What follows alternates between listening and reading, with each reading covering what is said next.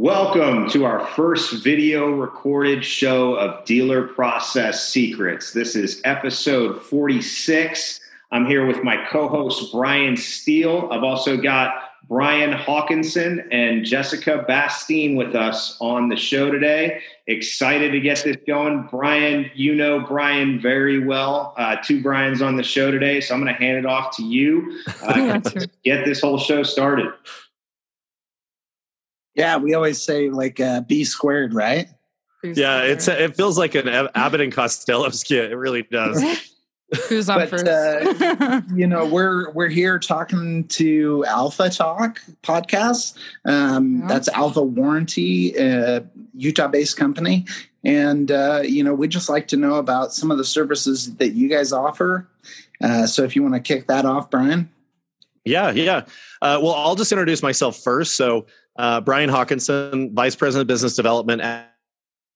I've been here for about 10 years. When we started the company, or when I started with the company, rather, we had about 14 employees. We're now at 150. I bring that up because we've had tremendous growth over the past, almost 10 years. And a lot of that has been because of innovation and just, quite honestly, listening to our partners like yourselves and dealers in the space. And following really their lead in a lot of, we're a product provider. And so it makes it easy when your customer base is telling you what they need and you just execute on it. So before that, I was in an international business for about a decade, worked primarily in Australia, New Zealand, the Caribbean. It's not as sexy as it sounds. Actually, it was a pretty great job. Oh, yeah. Sounds awesome. But I got tired of the sunscreen. No, it was, I actually met Steve, our owner, in grad school. So we're both getting a master's in business and in a bar in Peru. So there's a story behind that. Brian still knows me really well. There's always a story. But that's just a little bit about me. And Jessica, I'll let you introduce yourself. Yeah. So I'm Jessica Bastine, and I'm happy to say that Alpha Talk over here at Alpha Warranty Services is my brainchild. I love doing podcasts. So super lucky to be here producing this show and being a co-host over on our end of things, but and getting to collaborate with other shows like Dealer Process Secrets. But as far as I go, I am 8 years into the digital marketing field. So I kind of come from a different side of things. But I'm pretty new to the auto industry. The last year is how much time I've spent in the auto industry. But for one reason or another, I just keep finding myself tied into it, whether it's personally or now professionally. But I have my degree in digital marketing, and I loved being in auto. It's been such a different role for my career, but I've learned so much. And, we just spent an hour of me raving about Philip's book on our show because I just told him it helps me a ton reading it, because being so new to the auto industry and being in marketing at that, sometimes I feel a little removed from some of the other areas of it. And so it's cool to read his book and feel like I understand a little more about dealership and the retail space. But so that's me. Here we are. I would say, Jessica, I've met some GMs that have less experience than you. So you're probably all right there. He said it. I can go out and get a GM job right now. Here I come. Local Toyota dealership. Wow, right to Toyota. We're going to skip right past Nissan and Mitsubishi, right to Toyota. I don't even know. I don't even drive a Toyota. There was no reason for it to be Toyota. Their marketing got to you. Yeah, Lexus. There we go. Yeah, Lexus. I know. I should be shooting luxury, obviously. I might be able to compete with some of the Jeeps there. But yeah, so, auto industry, it's changing. It's changing dramatically. And, the last year has been some of the strangest times we've seen in the last, 20 years. We've seen, vehicles bringing over retail. We've seen crazy sales volume, and it's a wild time to be in the auto industry. And we certainly appreciate the support that we get from, companies like Alpha. The dramatic change that we've seen has just been incredible. Mm-hmm. Yeah. Yeah. And it's been an interesting kind of pivot that we've seen in the market. One of the things that we started out with early on was we invested heavily in our technology. Honestly, as a small business, a lot of that was just because it costs $0 to e-contract. I mean, relatively speaking, Mm-hmm. right? But when you're actually printing out, your impact printers on your service contracts, you've got everything in triplicate. You've got the carbon copy, and I also hated having to say the word goldenrod unless it's like a Star Wars reference. That was one of the things that we started off really early on doing, and we got a lot of pushback, quite honestly, from it, from our dealer base, our agent base. It was different than what the industry was used to. But what we were able to do is show some efficiencies there. So when that contract was written and contracted through our e-contracting system, we now had record of it. So we're able to, if there's that immediate claim for the customer, we're addressing it right then and there. We're not the checks in the mail, we're hoping it comes, or we're not waiting until we actually get the paperwork. So what we, used as kind of our initial look, this just makes sense for us. We're all kind of a little bit younger generation in the auto space. And that's really the direction the business was going. We took that on early in our inception. So that was in 2002. I bring that up because, Brian, to your point, there's a lot of technology pieces that have happened in the, we talk about digital retailing and, your brand recognition and making sure that your, reviews are, and this is where Jessica can probably, she's over here like, that's not what we call it in the marketing space. But, there's a lot of things that are now done and transactions done online that I think dealers would just been resistant to because it has been such a tactile sales experience. And so it's been fun just in the last year to see all these things that we know will make a better process and make the experience better for the customer and for the dealer. Now dealers are having to, commit to those. So Brian, it has been a crazy year, but it's been a lot of fun to see. Yeah, we're making a big push for e-contracting, and obviously that affects funding and making sure that we get our money in the till faster, and we're seeing a lot of benefits from that. And some of the platforms out there like DealerTrack, Route One are pushing for the e-contracting and faster fundings and things like that. And that part of it's been great. The inventory constrictions have been tough. Trying to find the right inventory, trying to, stock up and make sure we have the right stuff has been interesting.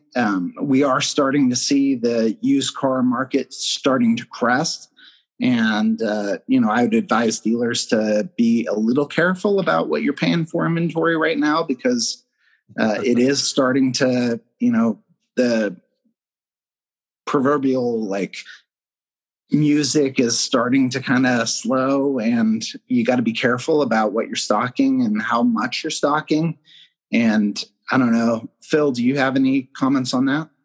Yeah, I love hearing about this stuff. I mean, it's interesting. You said 2002, you guys were doing e-contracting. I'm like, whoa. I was at a high volume dealership. Were you guys doing that back then? Yeah, we were. Yep. Yeah. Really since inception with the company. And so on your insurance products, essentially, right? On the claims and on the... Correct. Yeah. So that's crazy. I don't think we were doing, or I did e-contracting until... seriously, until 2012 or something like that. And I was at the same dealership, and I was myself super resistant to change back in that period. Like the entire, you get used to doing something, and that dot matrix printer, as they call it, that's honestly like a ligament of mine. It's like my third arm. It really is. I learned how to use that thing so young. I was 21, and they had me doing 120 deals a month, which is way too many deals for your finance managers to be doing, by the way. After about 60, you're losing money. That's a whole other discussion. discussion, but that's reality. It's kind of this, it's very similar to how many leads your BDC reps are getting. There's a certain amount where they can, dig out everything that's in there.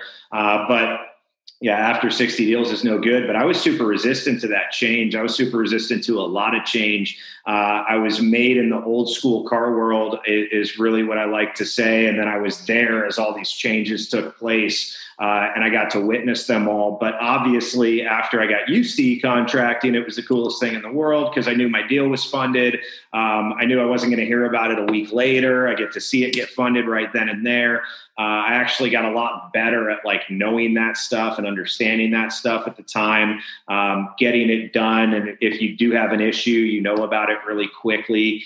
So all that kind of stuff, the stuff you're talking about, Brian, with the inventory shortages and everything, I think at any given time, I know right now it's crazy. Right now it's like an off the charts moment in certain areas, but I think at any given time in time, you're going to have something that's a little bit different than it usually is. And I like to obviously, go back and rely on the basics, which is, thank you so much, Jessica, for reading my book, really, and enjoying it. I'm glad that it definitely gave you some stuff because you're in the industry, right? But, got a second one coming out, Culture and Leadership. And it's, the first one's System and Processes is what it really is. And if you lean on your systems and processes and you lean on your culture and your leadership, and then there will be a third one, but if you lean on these things, you're going to get through these times. And when this changes back the other way, you need to be set up to basically be able to weather all storms. And I really think when we're focused on the problem at hand right now in the moment, we're not looking down the road far enough because that problem at hand right now is going to change. It's probably going to flip all the way the other way around really fast. If I was to guess, I don't think anybody really knows, are we going to boom all through the 20s or are we going to see a recession? I don't think anybody really can answer that question for you. There's really smart people on both sides of that saying completely different things if you want to go down that path and learn about it. So I think leaning on your processes that are going to work all the time, leaning on having a strong culture and those types of things. Because what happens when you don't have a strong culture is you've got people complaining about no matter what's happening. Right. You've got people complaining that there's too little inventory, and those same people are going to complain when there's too much inventory. So that's the problem at hand right now. That problem is solved by looking a lot further down the road. And as of right now, obviously, we're going to do the right things to get by, especially if we have that longer term outlook rather than, think it's this massive problem we have to solve right now, because the problem's going to switch on you as soon as you solve it. So those are my 2 cents. Yeah. Problems, so to kind of problems jump off. I was going to say problems always create opportunity, right? Like a problem is an opportunity. Yes. Right. Yes. Yeah. I was just going to hop on what Phil was saying. Just like I was working in a totally different industry when COVID hit. I was actually working for a SaaS company that worked in the reputation management field for restaurants. And so when COVID hit, it was basically the inventory shortage to auto. No one could go anywhere. No one could go in and eat anywhere. And restaurants were just thrown for a loop. And so in a similar respect, one of the things that we as a reputation management company, trying to help these companies that couldn't do anything because, they didn't have their customer base, or in this case, you don't have your inventory. It's a really tough time because you're not doing what your company is really intended to do. But just like you said, problems create opportunities. When you're in a downtime like that, that's your opportunity for fortification. And I think what Phil said was absolutely true. If you don't have those processes in place, now is your time to work on it. You've been given an opportunity to go and restructure. And another thing, from a marketing perspective, if you don't have that culture nailed down, another time to fortify that. If there's more you can be doing to be known in your community or, where you're doing business, this is your time. You don't have a digital marketing space or your e-commerce is lacking, and that's what you've been wanting to work into for, I don't know. I'm going to fix the camera really quick. But if you're wanting to get into that space, now's your opportunity because you have all the time in the world. I think you're right on the money, Jessica. I mean, when everything's going well, and you're selling all your cars and you're selling them all for sticker price, it's like, why do I need to fix anything? And the biggest opportunity right now, I think, is in the finance department to make more money. Let's beef those numbers up right now.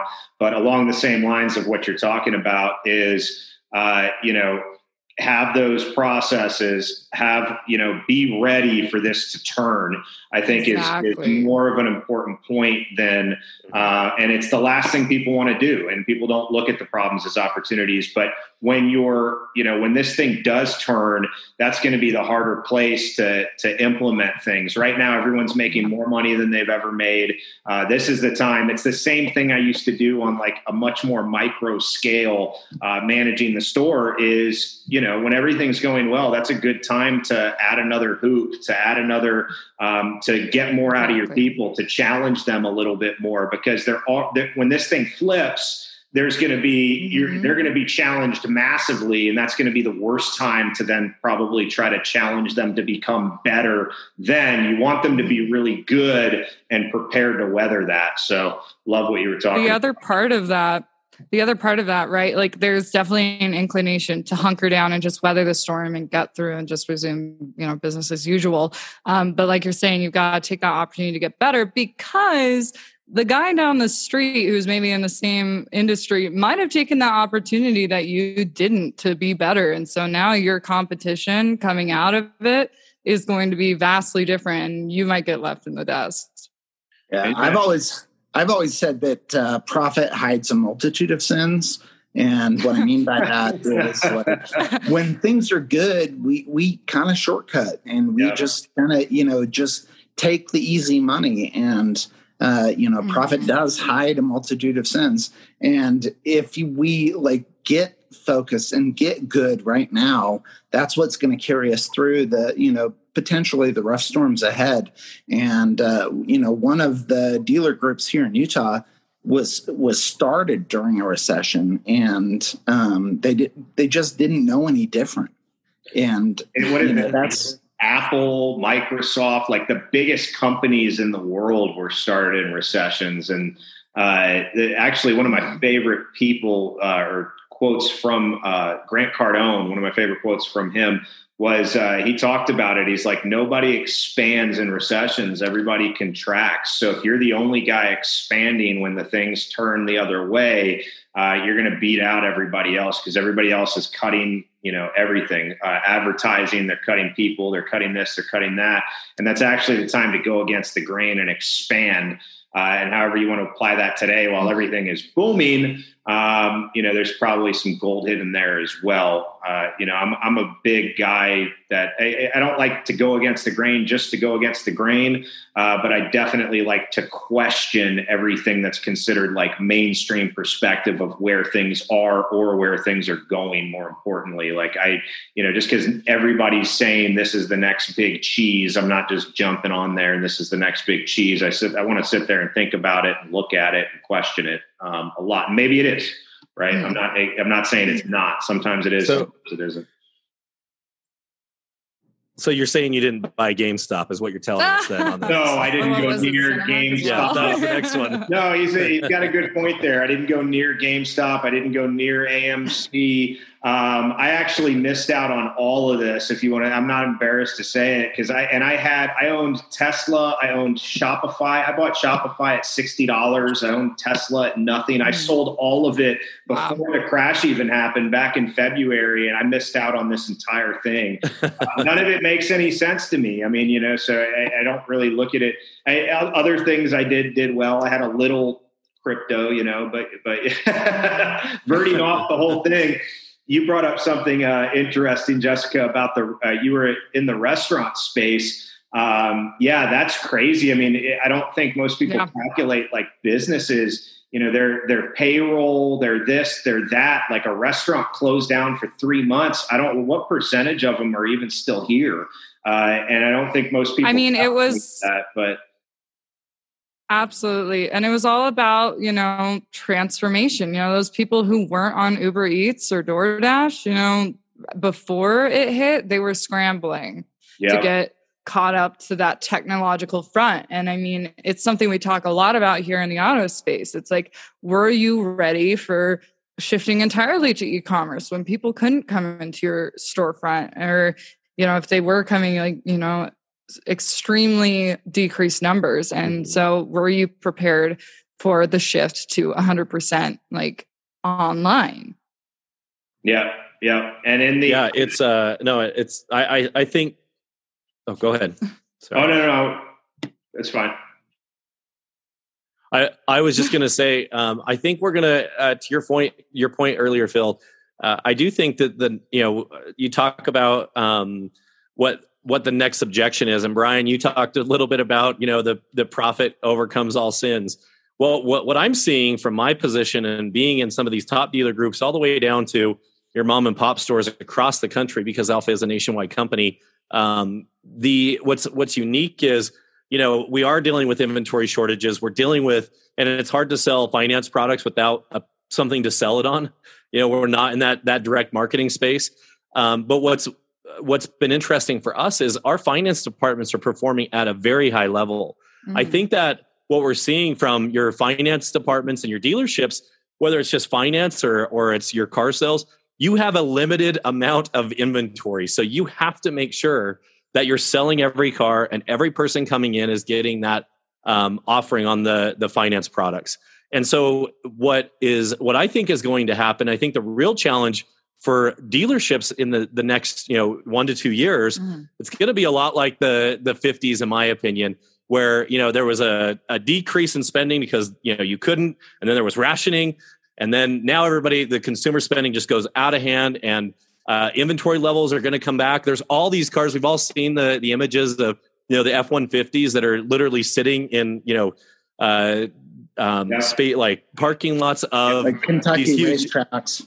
Yeah, exactly. So they're there, and all they need, but when those chips are being manufactured and you have a government who's putting that emphasis on chip manufacturing because it's affecting all sectors, we're really going to get to a space where there's going to be excess inventory. Yeah. And I think that's really going to start driving that.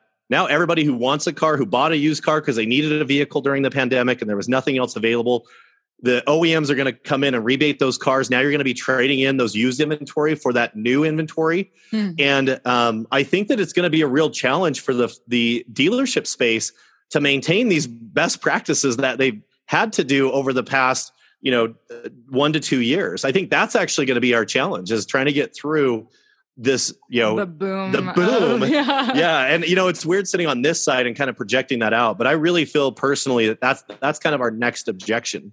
Mm-hmm. Right. Which is you're basically saying we're going to have tons of inventory, right? Mm-hmm. Exactly. Overproduction. Yeah. And so digging into that, because it's something interesting that I've seen, if you go into the Facebook car groups and you just kind of read, what people are saying is right now, and we were talking about it the other night a little bit, Brian, we're actually throwing around an idea of having like a consumer on the podcast. And I was like, man, the only place I could go with there is like the funniest ways I could tell people to buy a car. And talking about that is really trying to get them to aggravate the salespeople. And I was like, I don't know if I'd really want to talk about this on the podcast. Here I am talking about it. But, so funny. But it's true. The person that gets the best deal is going to be the person you don't want to deal with. You're like, the people that are great at getting good deals are going to like annoy you, right? It's like, let me just get this guy out of here. Let me get him in a car and get him out of here. Right now, those guys are getting no attention.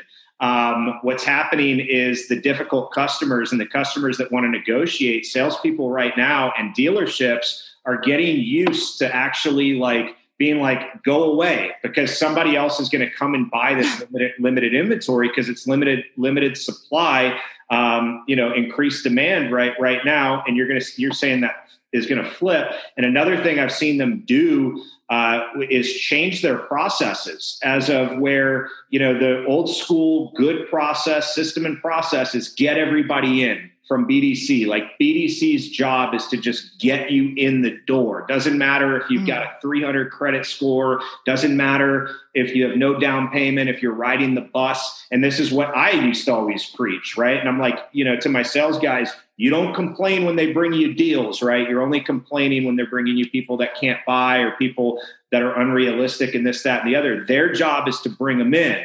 And dealerships now, because of the inventory crisis, are completely changing up their process, and they're requiring like credit apps and things like that to get people into the door.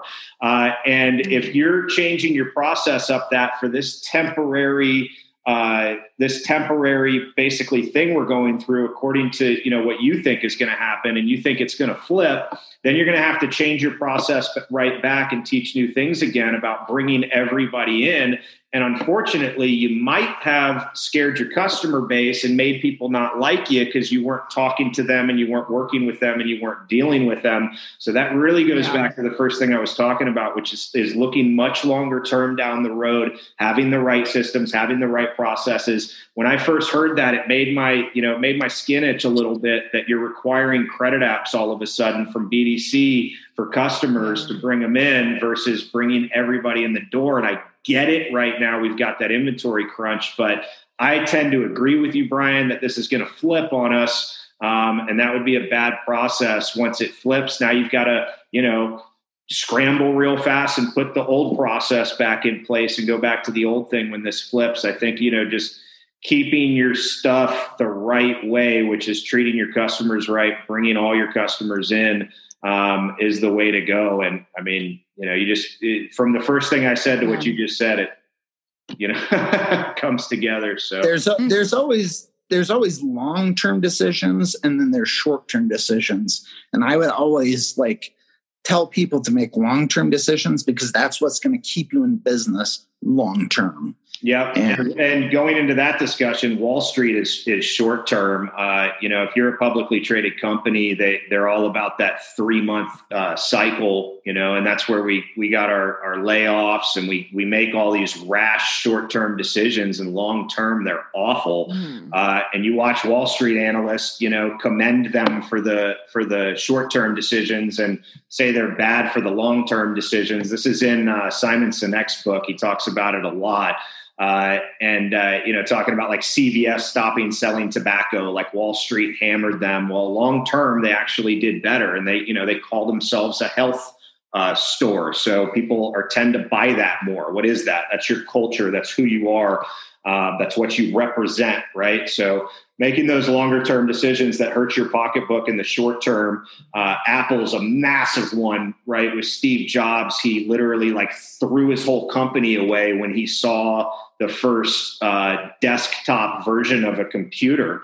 And they decided to go that route. And they were like, what are you, crazy? You're going to blow the customer up. And it's a real quote attributed to him where he goes, well, I'd rather blow it up than somebody else blow it up. And, you look at companies not willing to pivot, a Kodak, film company, right? They started off to bring professional photography to the average person, and they missed out on, they even owned patents on it. They missed out completely because they wanted to short-term keep their chemical and film business rather than go into the digital film space. And even though they own patents on it, and now Kodak is literally a company that pretty much only sells to professional photographers. It's super ironic. It's actually kind of crazy, but that's what you're saying, Brian, is those short-term decisions, you're trying to boost up your numbers right now.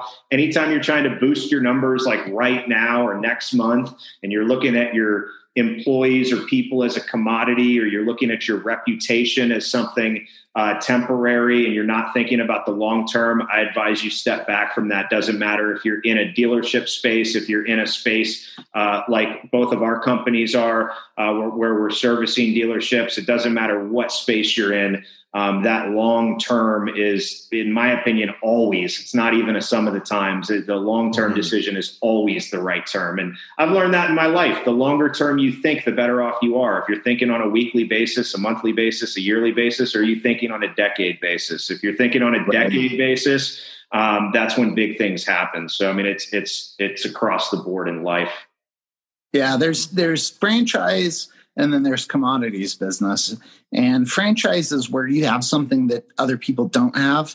And then there's commodities businesses where, a lot of times you're only as smart as your dumbest competitor, right? Like airline tickets, sugar, flour, you're dealing in commodities. And, if you're dealing in commodities, like, you really do need to take that long-term approach, because otherwise you're going to get cut out. Apple's the best with what you're talking about there. Sorry, Brian, but Apple's the best example of what you're talking about there, Brian Steele, because Apple sells this phone to us for how much money over what the other phone is out there? How are they not a commodity? They're not. Sure. Well, they've differentiated themselves as a franchise because they have something that the other person doesn't have. That's not true. They do. What's the other phones are exactly the same, and they're like right. But I'm saying through their marketing, they've tried to differentiate themselves. I wouldn't even call it marketing. It goes back to it's that long-term outlook of who they are. It's their culture. It's who they are. It's what they represent. Right. It's what they're doing long-term. It was originally challenge the status quo. And that's how they got as big as they did, because they created a following. They created an extreme culture that everybody wants to be a part of. And just like Harley, right? Yeah, but they did deliver Harley's. Yeah, Harley's on a whole other level. Like people still don't have Apple Computer tattoos, but they went from Apple Computer to Apple Inc. And that was when they were the only computer company that was able to compete in the phone space, in the MP3 player space, and all these other spaces. Dell, all those companies made products that didn't work in those spaces. So but it's a very long-term outlook. It's I'm not gonna, for the short term, gonna do something for the short-term money gain. I'm looking for the long-term outlook. So, back on the show we just did on your guys' show, like impact and results is what I say builds brands, not, just a bunch of foo-foo on social media. It's actually, at the end of the day, people aren't going to remember any of that stuff. They're definitely going to remember if you came in and changed something that lasted a long time and had a large impact. So results. Yeah. And that's really what we've tried to do, and why we've had some of the success we've had over the years as the company, as it has grown. Number one, we've listened to our customer base, right? And we tried to, as the market has changed, we've met the market demands. The market you have customers who are driving more. We did an unlimited mileage program not that long ago. It was something that was really important to us. We had, when we initially started, we were very much a low-cost powertrain type provider, but that wasn't what our customer base was asking for. There's a space for that, but what we want to do is, again, go back and create that that good customer experience by creating that new car type product, so that they're coming in, even though they're buying a vehicle with 125,000 miles on it, they still get to have that safety net of knowing that there's that coverage and that their lifestyle is protected. And I think that's something, that as you kind of are as a company or as a dealership, you really have to listen to your customers. They will tell you what they need, and then you either create it yourself or you find partners who are willing to do that for you. Yeah, I love that. That's awesome, Brian. Yeah, I love that. How are the? I guess I want to ask you one question, kind of to talk about the gap claims and the tire and wheel claims right now. I think this will help our finance managers out there listening base, because one of the things we talk about a lot, or I talk about a lot, and especially new finance managers and finance managers knowing how much profit inside the dealership they make on those products. Sometimes they think that they're like making too much money or something like that, and it gets scary to ask for the money. And this is just jumping into what really happens in the mind of that finance manager in the office. And what I've been telling them a lot recently is, well, first of all the insurances you pay for, your home insurance, your car insurance, they all have, how do you think insurance companies become some of the biggest companies and most profitable companies that exist? Is there's a huge profit margin in insurance to begin with. But even what they're making inside the dealership, those gap claims and those tire and wheel claims right now, can you tell us a little bit about those?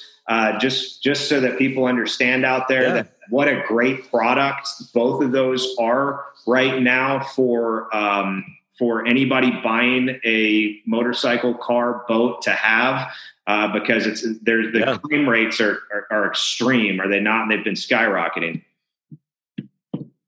Yeah, no, it's funny. We were actually having a conversation specifically around Gap earlier today with our executive staff.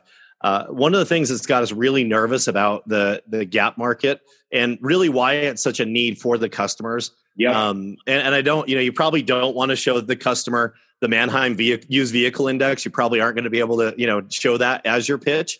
But I do think that it's a really powerful tool. If you look at what those used car prices have been historically over the past, 20 years, we are really at the apex of by a long shot, exponentially higher. We're paying that retail value of that vehicle just to get the inventory in, which does translate to a higher price for the customer.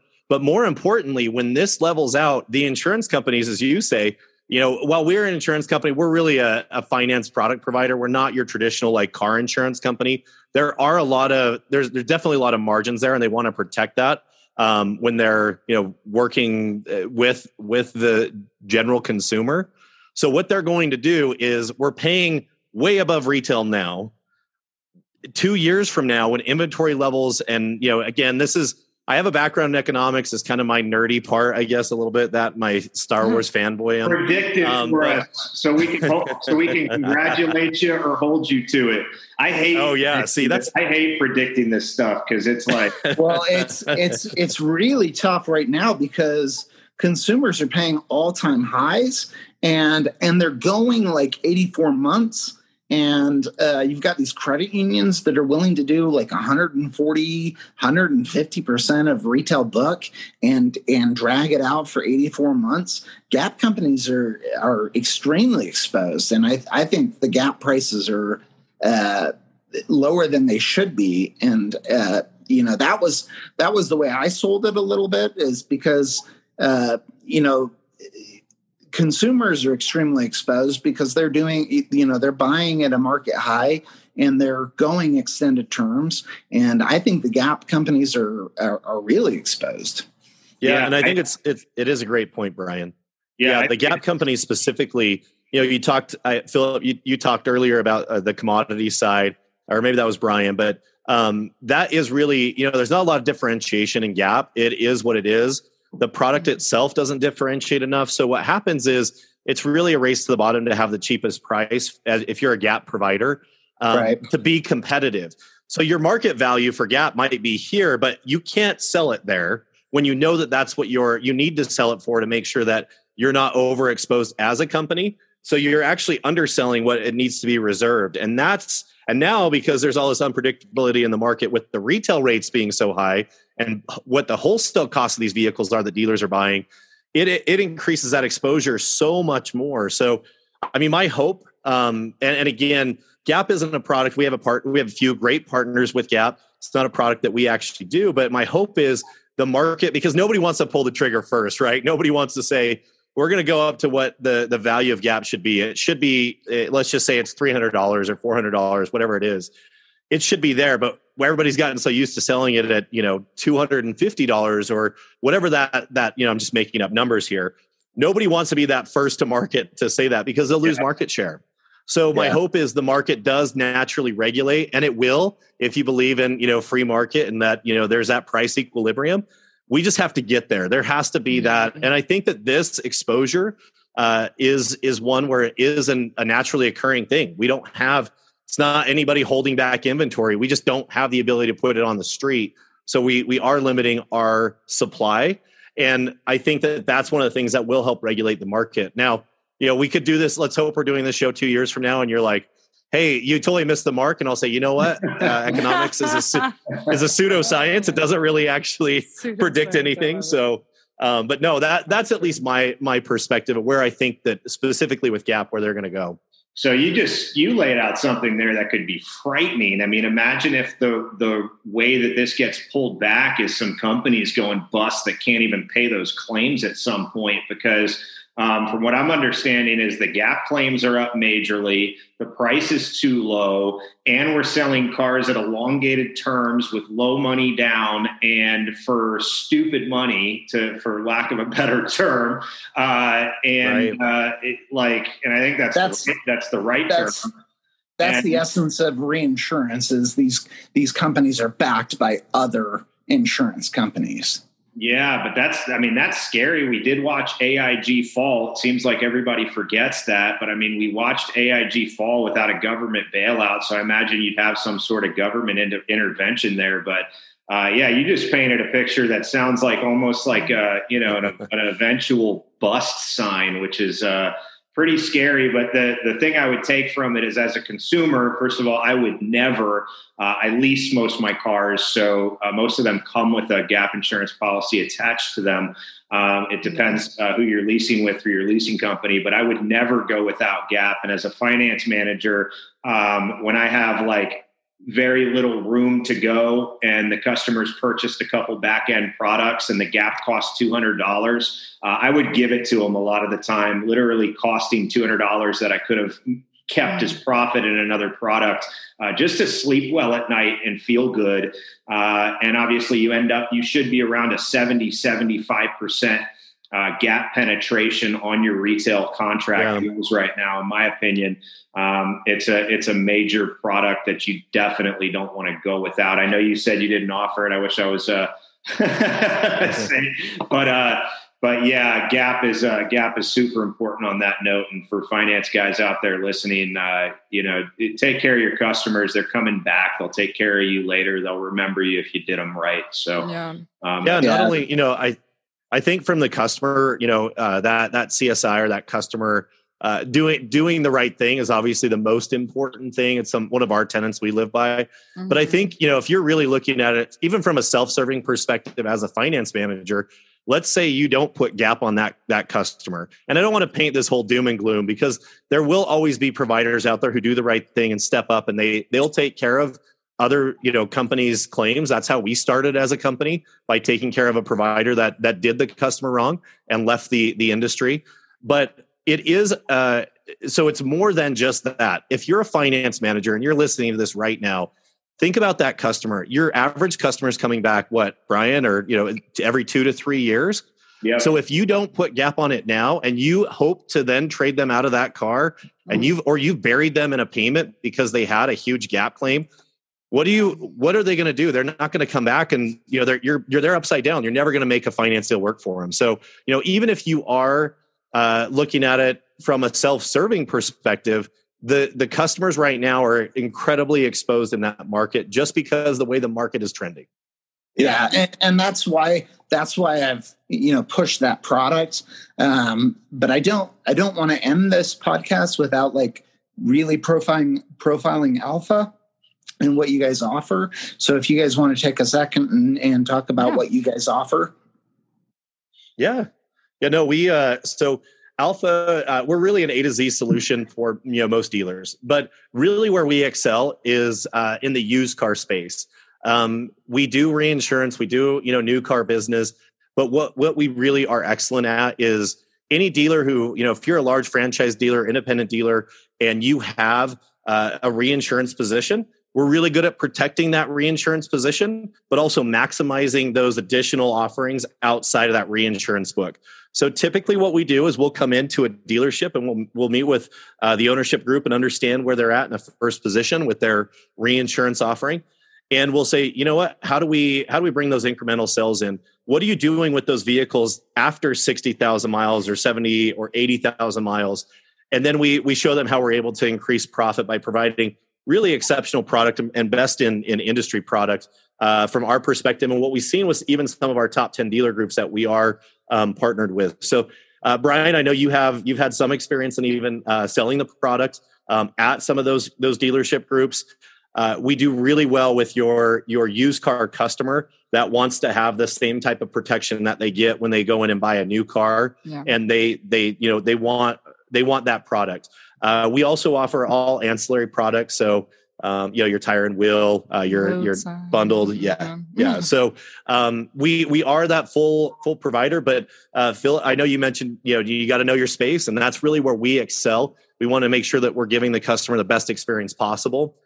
So our claims process is also we think best in class in that space. You can't always say yes, especially when you're dealing with vehicles that are 120,000, 130,000, 140,000 miles.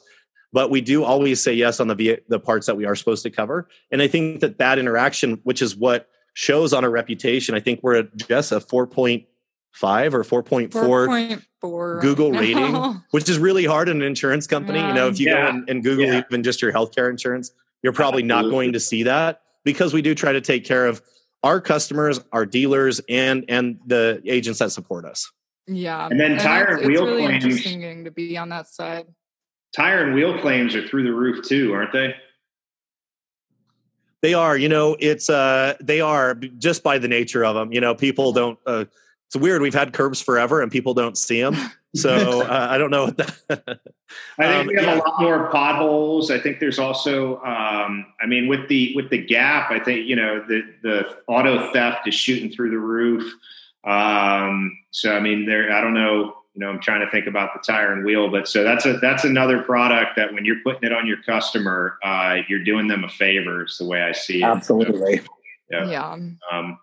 Anyway, this was awesome. Love talking to you guys. Love having you guys on the show. Thank you so much. Podcast. I'm going to let Brian take it out because he's going to do it better than me. But Alpha Podcast for all our listeners. It's another great show in our space.